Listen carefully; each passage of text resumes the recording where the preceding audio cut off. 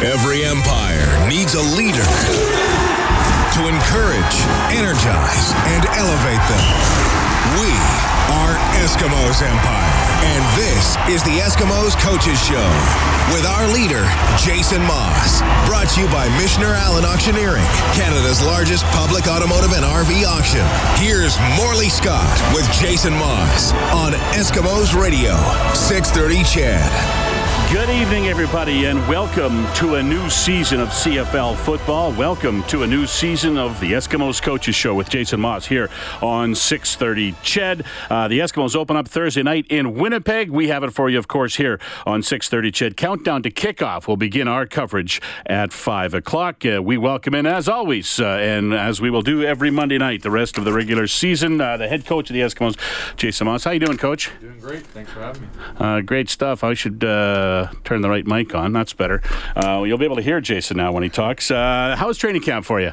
Training camp went well. Obviously it's a grind, a couple weeks worth. A lot of long days, long nights, but we were prepared well, I thought. I thought our players did a great job of giving us everything they had.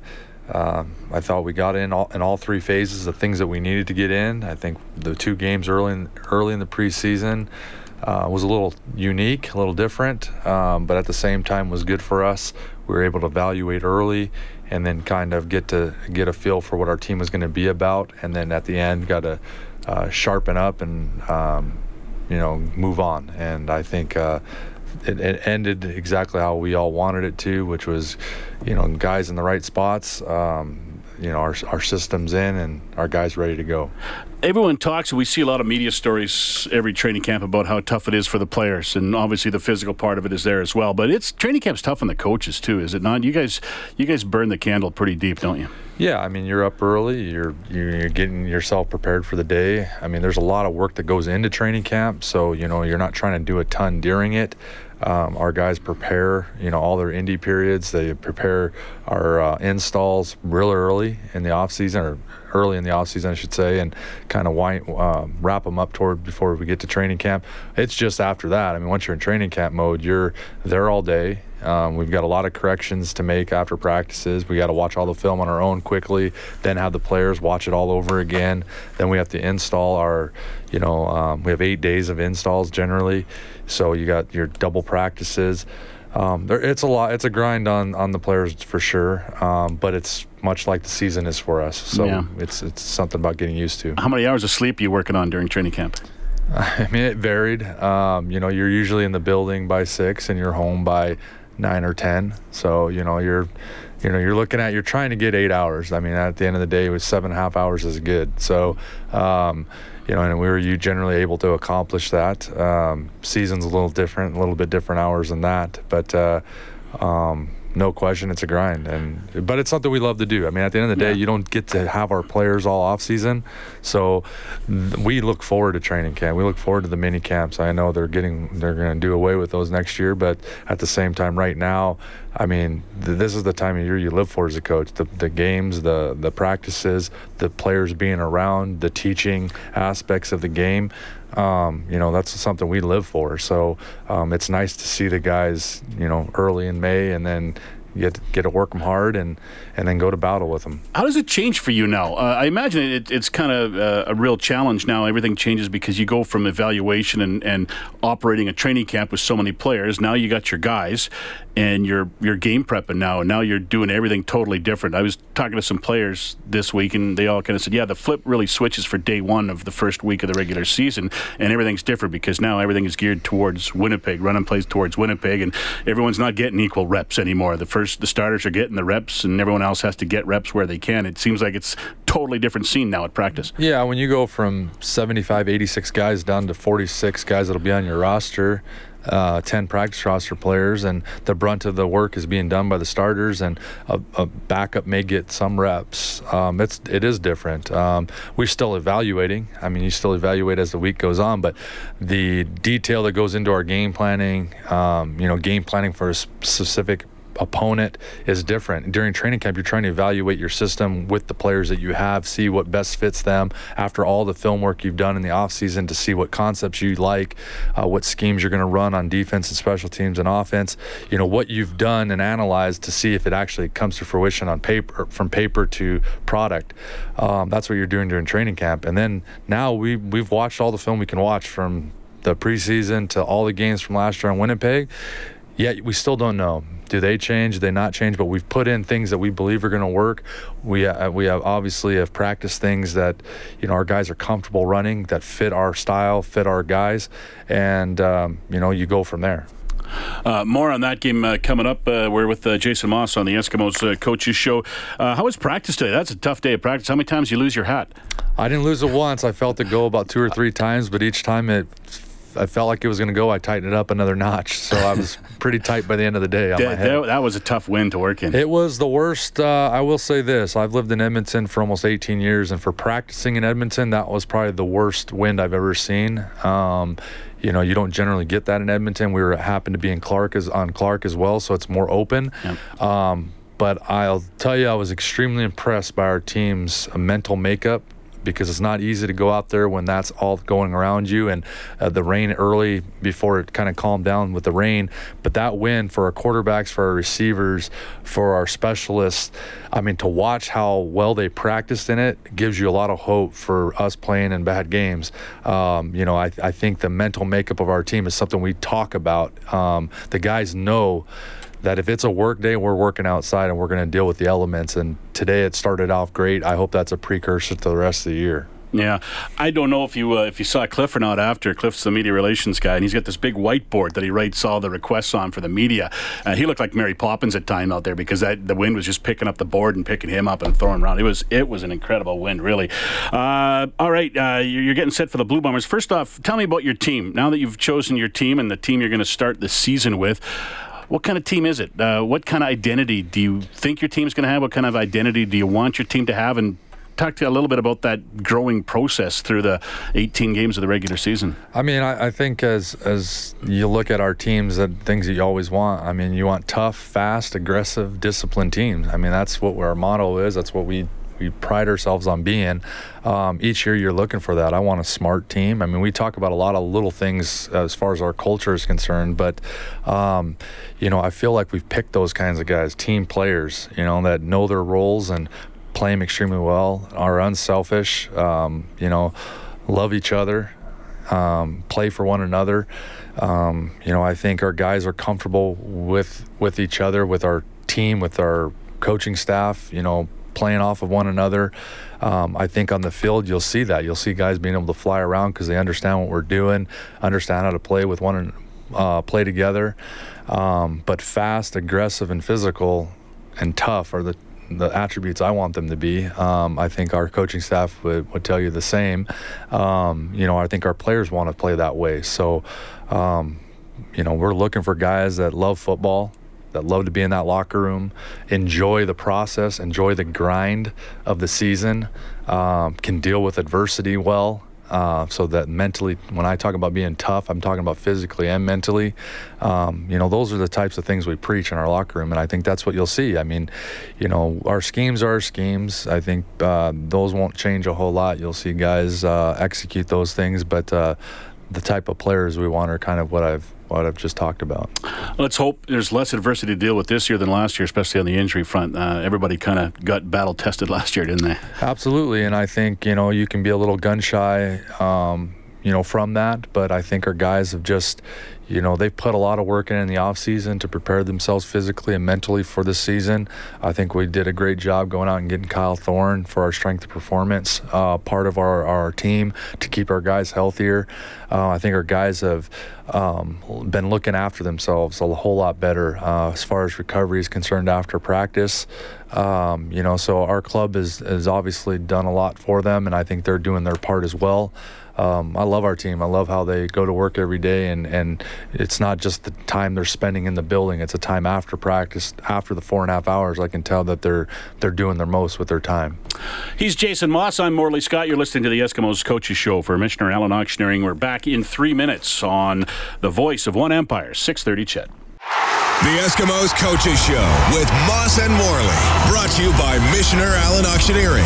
We have the selection. You set the price. On Eskimos Radio, 630 CHED.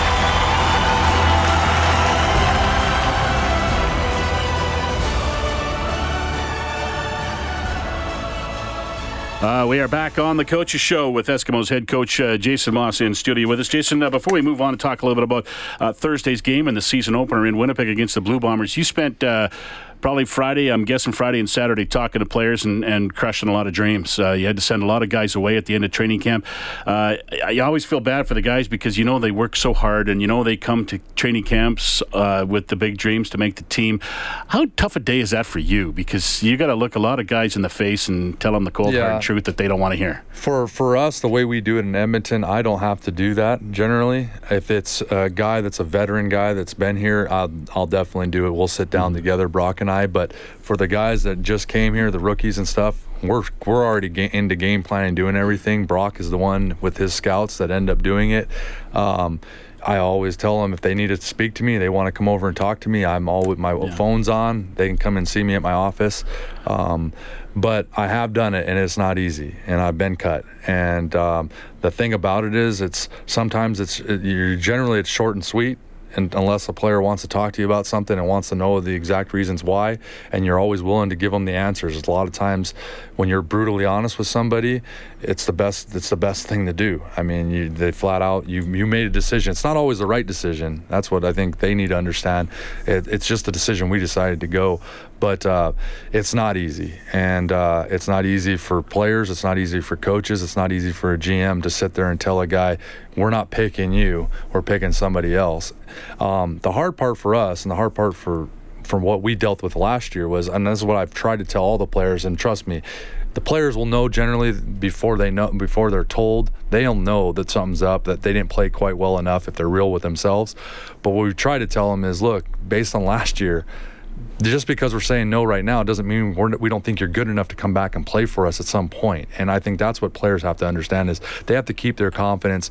They have to keep that going, that dream alive until someone absolutely doesn't give them another opportunity. So all the guys that we currently played with, I don't think there was one guy I would turn away if we needed him. So it was more numbers, not necessarily because they couldn't play. And whether that's easier or harder for them to digest, some guys it's easy, some guys it's hard. Yeah, and every team in the CFL is littered with players who were cut by another CFL team too. It happens, right? Yeah, in professional sports, very few times in your life have you not been cut. I mean, you've either been cut, traded, released, what have you. I mean, very few guys get the storybook ending where they go to one team that wanted them and they stay there for their whole career and retire. I mean, it's generally at some point someone's looked to move on from you for various reasons. And like I said, it's not always because you can't play. It's because they like someone maybe better and they need to make the tough decision to go a different direction.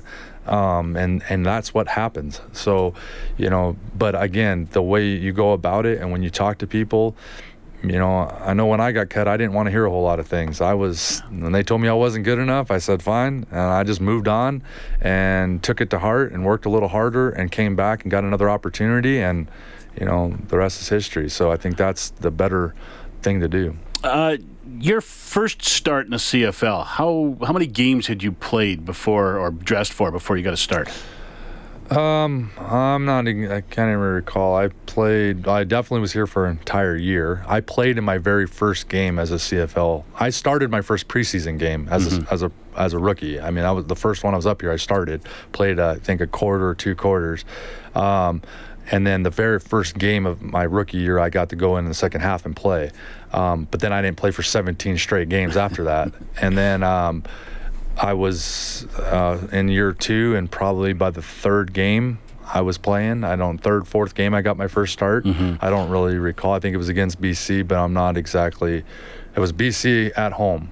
but I don't recall what week it was in, but it was in my second year. Yeah. And I'm getting to the Chris Streveler story, who has been announced today as a starter for the Winnipeg Blue Bombers. I think he's 23 years of age. He didn't even have a contract during their minicamp. He signed afterwards, and because of the injury to Matt Nichols, they've chosen him to get the start. First guy since Anthony Calvillo 24 years ago to finish college in 1 year and start in the CFL in the next year. of course, injuries a big role in why he's starting, but it's something that doesn't happen very often. Like, there's not many quarterbacks who don't have to be patient and wait their turn in the Canadian Football League. Yeah, I mean, and even in the NFL, like, guys come out, they get drafted and they start week one. You know, guys like Andrew Luck and all those players, but it doesn't happen in the CFL. Yeah, for whatever reason. I mean, it's a tough league. It's different. There's generally veterans around that most teams know that's usually your recipe for success, is to have a veteran play for you because of the nuances of the game, particularly early in the season, your first game of the year. But to go ahead and go with a rookie, I mean, you got to have confidence. There's obviously something Winnipeg has seen. We've seen it in the preseason. I mean, he's definitely got good command. You obviously can tell he can move around. He can throw the ball from the pocket. He's been successful in college, and obviously he hasn't made the moment too big in practice. And in the preseason games that he's gotten a shot, he's looked good. So I think more than anything, they have confidence in their team and the guys around him as well. So to put him in there, they know that not one person's going to win or lose a ball game for you, but if he gives them the best chance to win, they're going to go with them. And obviously they've made that choice. And but again, until we see him play a regular season game and start one, you don't know what's going to happen. But it's difficult. I know that to make that transition from college to pro ranks, and CFL is different. So we'll see what happens on Thursday night. Last Friday night, he went 10 for 10 against you guys, 140 yards and a touchdown. Obviously not afraid to run the ball either. He took off a couple of times.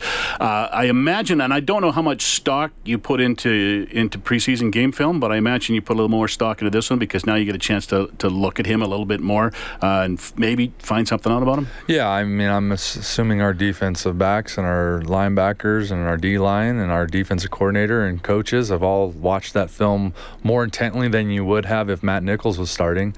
So you got to see what it's about. You got to see his BC film now and watch that to see how his looks are, what his first inclination is to do when he gets pressure in the pocket. What isn't he seeing right now?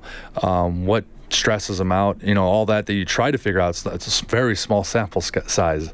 So, but we will have watched that film over and over again, much more than you would if, like I said, Matt Nichols was starting for us. We probably would have already thrown those tapes away and not watched them again. But now they mean a little bit more. So, at the end of the day, we'll see him, and we'll see him Thursday night starting. So it's not going to be too long before we all know. Chris Streveler starts for the Winnipeg Blue Bombers. Imagine you're going with Riley. Yeah. Safe bet. Good call, Coach. Good call. Defensively, did you notice anything different about the Bombers' defense? Richie Hall's been around this league for a long time, but I know that Mike O'Shea in the offseason talked a lot about how he's going to get more involved in the defense with the Bombers this year. Do you expect anything different from years past? Yeah, I mean, it wasn't very noticeable what they were doing differently in the two games we watched in the preseason. I think they're good at what they do, which is they give you a lot of looks up front. They twist a lot. They put a lot of pressure on the quarterback with 5- and 6-man rushes, 4-man rushes with their twists. They're creative in the secondary. It seems like they have a ton of coverages, whether they're just disguising them and calling it the same thing or not, but they definitely show you a lot of different looks. So I'm assuming they have something up their sleeve to show us, but if they didn't, I would understand why not. I mean, I feel like they're a very, very good defense, very difficult to play against. They've been very good at being opportunistic in the secondary, getting pressure on the quarterback, and I think they've just added very good pieces. So if they stayed status quo and didn't do anything differently, I think they're a better defense just with the guys they've added. But at the same time, I believe that most coaches try to do things different in the offseason, try to figure out something that can hurt each other. And the fact is, we played them the very last game of the year last year for them. And it didn't always go their way. So I'm sure they looked at that and figured out what they could do better, and maybe they're going to try to change. We won't know that answer either until we start playing them. And our jobs as coaches and players is to adjust to what we see, give our quarterback opportunities to with clear vision and a clean pocket to make good decisions, and run our offense the way we're meant to run it. Do you like starting on the road, or does it matter to you? I don't think it matters. I mean, I love playing in Commonwealth. I love playing in front of our fans and love playing at home. So if you could play all 18, I'd prefer to play them here. But we play 9 on the road, and I'm fine just starting it on the road and seeing what our team's made of. A lot of times you come together as a team on the road. We've been a good road team here the last couple of years, so I think we're all excited to kind of band together and get that brotherhood going and doing it on the road. So our guys enjoy playing football. Obviously, they've had success in Winnipeg before, so I think they're very much looking forward to this Thursday night. Well, last year you started on the road and won and went to the division finals. The year before you started at home and lost and went to the division finals. So right there tells you it really doesn't matter that much. Jason, thanks for tonight. Appreciate you coming in, and we'll speak in 1 week. And good luck to you on Thursday night. Sounds good, Morley. Thank you. Eskimos and the Winnipeg Blue Bombers from Winnipeg on Thursday night. It's a 6:30 game time, 5 o'clock for the countdown to kickoff with myself and Dave Campbell. I'm in tomorrow morning on the 6:30 CHED Morning News. I will talk to you just a few hours from now at 5:30 a.m. Have a great night, everybody.